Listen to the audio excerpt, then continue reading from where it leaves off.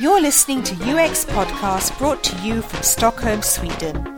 For people passionate about balancing business, technology and users within the realm of digital media. Helping you break down silos, here are your hosts, James Royal Lawson and Per Axboom.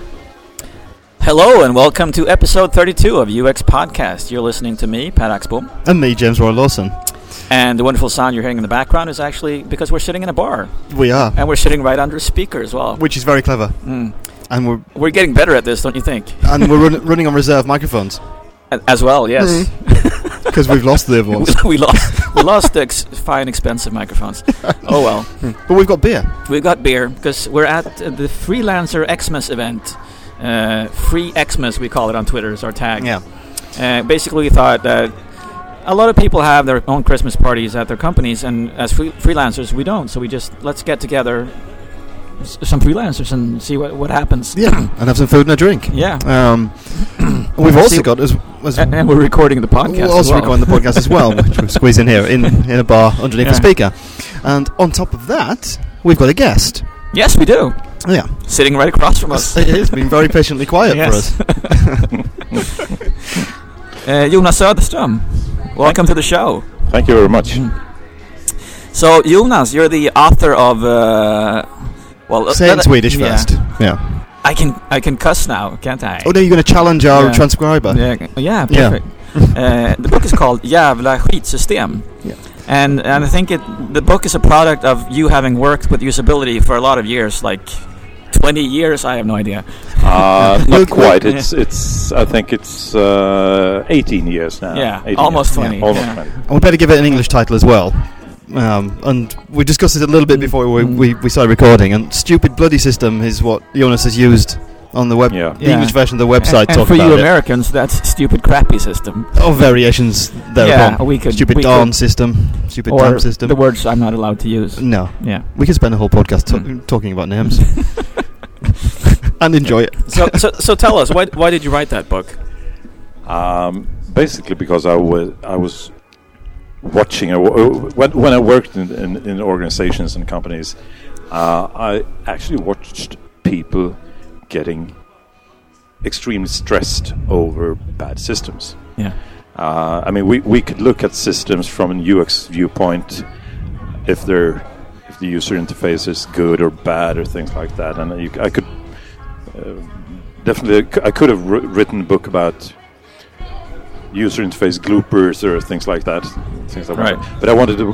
What really made me write the book is a very strong increase in people experiencing stress and a lot of heavy load in the workplace, and it comes from the very fast and very thorough penetration of new technology in the workplace in a lot of places where we haven't had that before. And unfortunately, many of these systems are bloody, crappy systems, exactly. Stupid systems.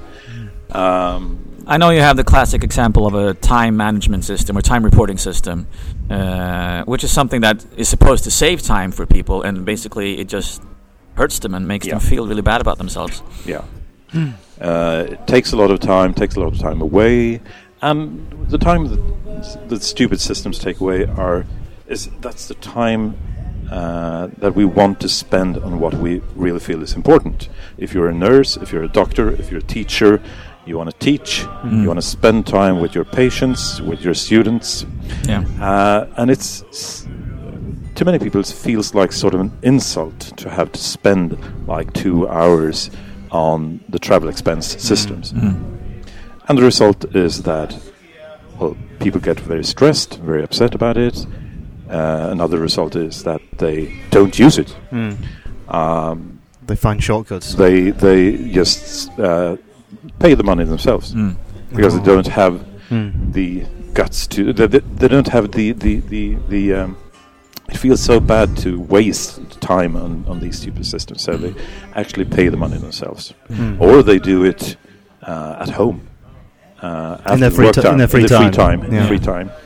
So not wasting the time that I can spend on my patients, and I do it at night at home. Right. I think in the book you have an example of how the stress levels have changed during the years. It's the level has almost doubled, or more than doubled, from the mid 90s to the mid 2000, from 1995 circa to 2005. The level of stress reported work-related stress more than doubled. At the same time as we say that we've improved so many different things because of computerizing them or digitizing them. Yeah, I mean the reason for inventing machines and technology is to relieve us from work. Yeah. And the same tendency shows up in if you do other services. When you ask people about their workplace, over 50% agree to the statement that the IT systems controls my work in an unreasonable way. Yeah. Which sort of makes you wonder, didn't we invent the machines to work for us? Yeah. Are we working for them now, if they control our work? Very good point. Yeah. Right. I've been making a case lately for trying to remove interfaces and trying to produce calm technology is the catchphrase. What did you say? Yeah. Calm technology that doesn't make you stressed. Oh, calm but technology, it's actually like an assistant to you instead of something that you have to interact with to get results. Something that's passive and gives you the right information at the right time. And I know that there's been a blog post on Cooper about this. Removing interfaces.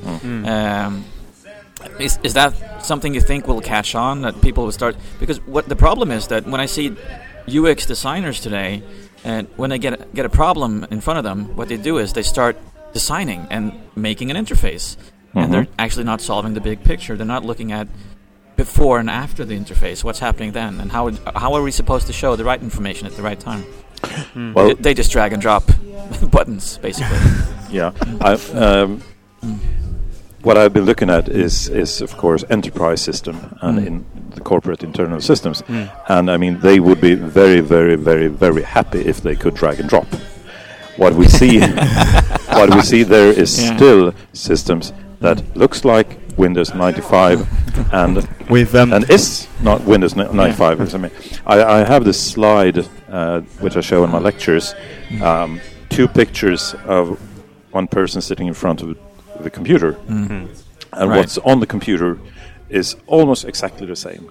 It's a grey, dull interface. It's a database sort of fields and labels, right? And it's 20 years between those 2 pictures. One is from 2012, and one is from 1992, and it's almost exactly the same thing. There are 2 differences.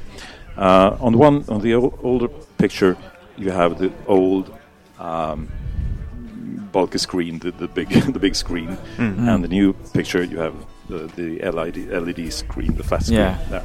And the second thing that is different is that, well, on both pictures you can see they have like 20-30 post-it notes stuck on the edge of the screen with passwords. And it's the same. It's the same 20 years later in 2012. The only difference is that we now have post-its in different colors. And on a flat screen. And on the old one, it's just the old yellow post-it notes. So your conclusion is that nothing has changed over these 20 years, apart from become more stressful. Well, even more stressful. Extremely little have changed. I mean, if you compare what have happened with your private mobile phone or something like that, the fantastic development of consumer products, products that we use in our free time as consumers, in our free time for leisure, things like that. Fantastic development, actually. And this means that the gap between what we now are used, and especially what young people are used to, the gap between that and what they will encounter when they come to the workplace is growing wider and wider. And I think that's a great problem. There's been this image or this thought that IT problems in the workplace, that's it. The reason for that is old people, whiners, that can't catch up with what's modern. It's completely the opposite. Okay. The big problem is that young people come in the workplace and say, "What the sorry, what the beep? I'll beep it. What is this? I'm used to Facebook. I'm used to Gmail. I'm used to Spotify. Yeah. What kind of bloody crappy system is this?" Yeah. So what's going to happen? They're not going to accept that. They'll just quit and start their own company, or will they just be very stressed? Is that the result? They sort of will be stressed, and they will invent ways. And actually, people already today. I mean, not just the young ones, but all people invent ways to sort of go around the system. Circumnavigate. Yeah. Oh yeah, I see that a lot actually. Yeah. I've seen a document management system at a big company I worked for. They implemented it, and as soon as they did, people couldn't use it. So they started carrying around USB sticks, which was a bigger security problem than it was before. Yeah. I mean, we're basically like water. Yeah. We find the quickest way out. Yeah. No matter what system you put in front of you, you will find a way of doing it. And this is a very important lesson, I think, also because people want to do what's important for them in their work. I mean, if you have a researcher, the interface for his electron microscope or something like that, whatever it's called, actually the interface of that could be rather bad, but he will use it, and he will learn how to use it, because it is the very thing that does the thing for him, the things that he wants to accomplish. Yeah.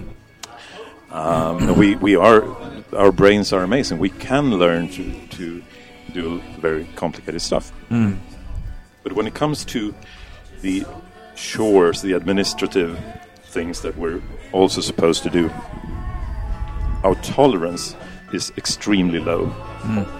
So if you want people to actually do the things like using the document management systems, they have to be beep, beep, beeping. Apple fantastic, great, super nice interfaces, because otherwise people will find ways to circumnavigate them. Okay, so are companies understanding this? Because I know that since you wrote the book, you've been out talking, you've been out preaching, you're invited to companies to come and present the findings that you're talking about in your book. But is the behavior inside companies changing? It's just begun. Yeah, it's just begun. I can see it starting to happening now, but it's going to be a long way. It's going to be several years ahead. I think, I mean, we're talking now about how it's been 20 years in the making, the situation we're sitting in. You don't fix 20 years of enterprise systems and stupid bloody systems in 2 or 3 years. No, it'll take a couple of IT generations to get through it. Yeah. And there's an interesting parallel here, because if you look at the workplace as a whole, like the old industrial workplace with machines, dirty machines, machines with create a lot of noise, etc., and things like that. We had that kind of an environment for like 50 years, 100 years perhaps. And what we did was, if the machine made a lot of noise, you put sort of ear protectors on the workers. If the machine produced a lot of smoke, you actually put gas masks on the workers. And then you fixed us rather than fix the machines. So we were working on the machines came first and people came second. And then actually as late as in the mid-70s, which is like 35 years ago, in the mid-70s, the whole attitude, the whole mindset changed. Let's put noise protection on the machines instead of on people's ears. And let fix the exhaust from the machines so that the the smoke doesn't get into the workplace, or it gets outside and get cleaned or something like that. So this was the big shift, and we're now vis-a-vis our IT equipment in exactly the same place. The machines comes first. We have to adapt. Yeah. People have to adapt. And in the future, we will probably, this mindset will also change. So that's perhaps one of the things you're talking about, finding machinery or systems that adapt to us instead of us adapting to them and their kind of interfaces. When you think about the Industrial Revolution and some of the change that happened many years ago, that it was often legislation that led to the big changes in working environments. Can we legislate now, or have we broken the possibility of legislation because of the fact that it's the internet and globalization and everything else? I'm not sure. I think there will be some space for legislation. It's tricky because it's so much. There are so many details here, and you can't have legislation on details. You can't legislate a good interface. You can't say more than 30 buttons and you're illegal. Yes, exactly. You'll go to prison. Something like that is. But I think we could find some ways to at least come a little bit closer to that. And there's an interesting parallel, because if it's not legislation, it could be some kind of other pressure. A little trade union in a small country in the north of Europe once decided, let's check the radiation from screens, from monitors. And they just decided to check that, and this caught on, and now the TCO standard is a worldwide standard, and no one will make a screen without checking the radiation and things like that from the screen. And everything originated in this trade union in Sweden, and big success. And things got changed. Things got better, and we could. Perhaps there is something to do in that direction. True. At least it's an inspiring thought that things can change on a global scale. So you're thinking of writing a new book, or what's the next step? How do we make people realize the effects that these systems are having on people? Well, I wrote the book. The audience for the book is not primarily UXers, because we know what's wrong already. Exactly. It's written for the average user. The average user certainly experienced stress and problems, but couldn't probably always put a finger on what caused problems. I mean, that's the professional knowledge that we have. We can see that this system is crappy because it's crappily built. So the reason for this book was to make people aware, and also it's a call to arms. Make them cry, make them cry out, "Stupid bloody system!" a bit more, not accepting the blame, which many people say, project it upon themselves. It's got to be me. I'm too old. I'm too stupid. So raise your hand, voice your legitimate demands for a good working environment, good systems. And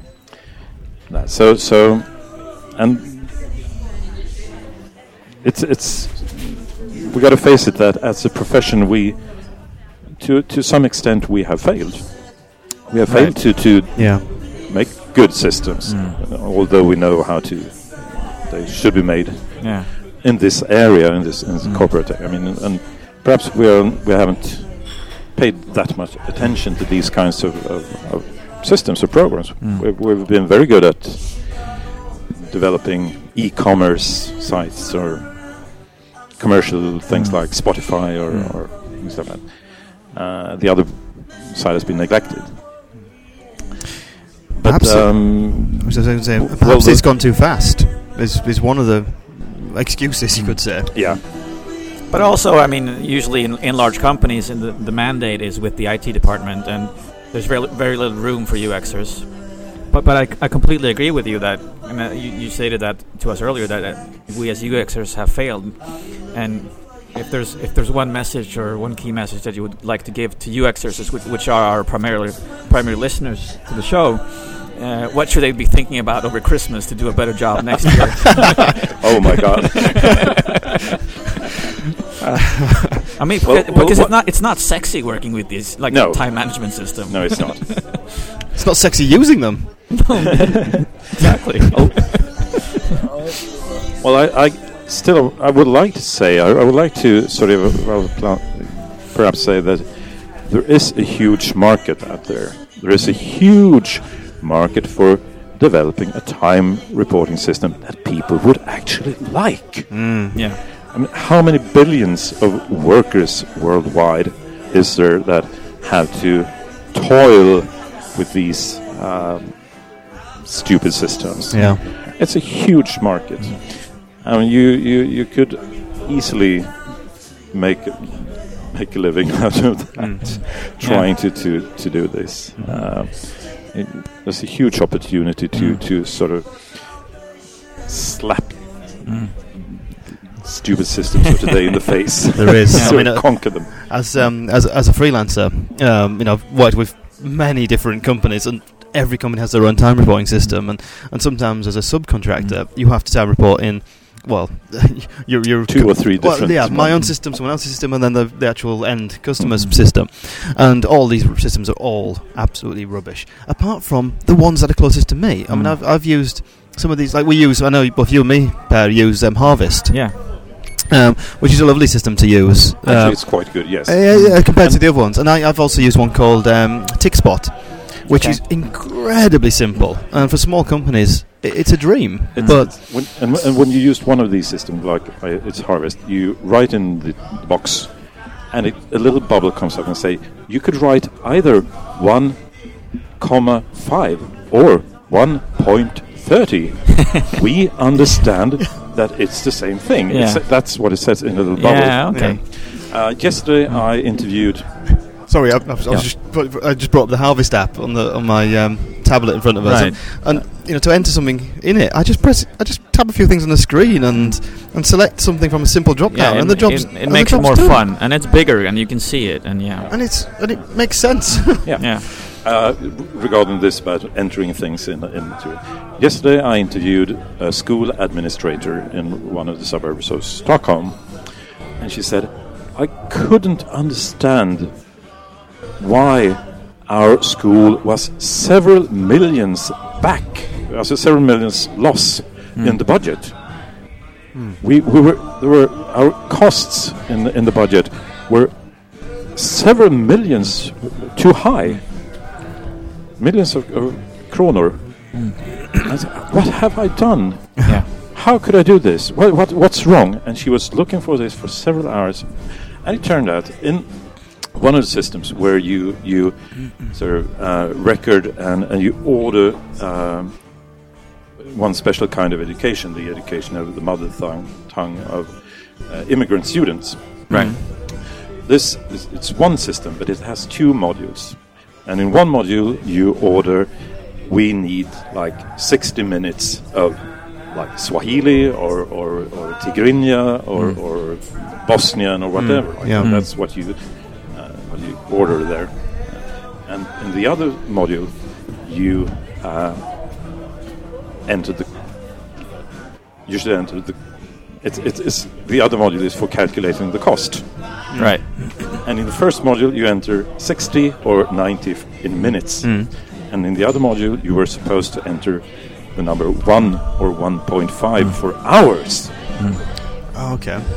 Right. In the same system. Yeah. So what you did is entering 90 in one part for 90 minutes of Swahili, and then she entered 90 in the other part too. Yeah. And she was consistent. Yeah. Consistent. Yeah. Yes. The smallest sign was that it was a small letter H on that page, on that field. So it's an abbreviation, and it's in English. I was just going to say that's H. So here you're supposed to write hours here. Yeah. So instead of 90 minutes, you added 90 hours, which means that the cost exploded for the school. Yeah. Oh my God! It was. I felt so stupid. That's what she said. I couldn't believe. How can I be so stupid? What kind of mistake have I made? No. Yeah, exactly. It's one of those revealing moments. Kind of like if it had been a T instead of a H on that screen, then she, as a Swede, would have understood it, and the problem maybe would have. But it's also so common, like what you're saying. You blame yourself instead of blaming the system. Because the reveal moments basically shows you how easy it actually was if you know how to do it. And that's the big. I mean, the difference between the application, the system tells you, I know what you're typing here. I know if you're typing minutes. I can understand if you're typing hours. Guys, as fun as this has been, we have to wrap up. Some more participants to the free Xmas have arrived, and we're going to have another beer. We are, and some food. So what's coming next for our Christmas? Shows? We have no... for the shows? Oh, yeah. Well... No, we haven't got anything specific planned. No, we don't. No, I mean we've still got a list of people we want to talk to. There's a couple of things lined up. I'm thinking about lining up, but I'm not worried about it, Per. We're just going to have a holiday now. Yeah, and it'll be really fun to see what this sounds like in the end after mixing it. Yeah, and to all you bands that have been playing in the background, we like the music, but I'm afraid you're not getting any money from us. No, we're just paying for Spotify. I'll play your music there. Yeah, I've got Spotify as well. You get money somehow. Yeah. Thank you so much, Jonas, for joining us today. Thank you very much. Thank you, and happy Christmas. At this fantastic venue. And everybody out there, Christmas is coming, but still, remember to keep moving.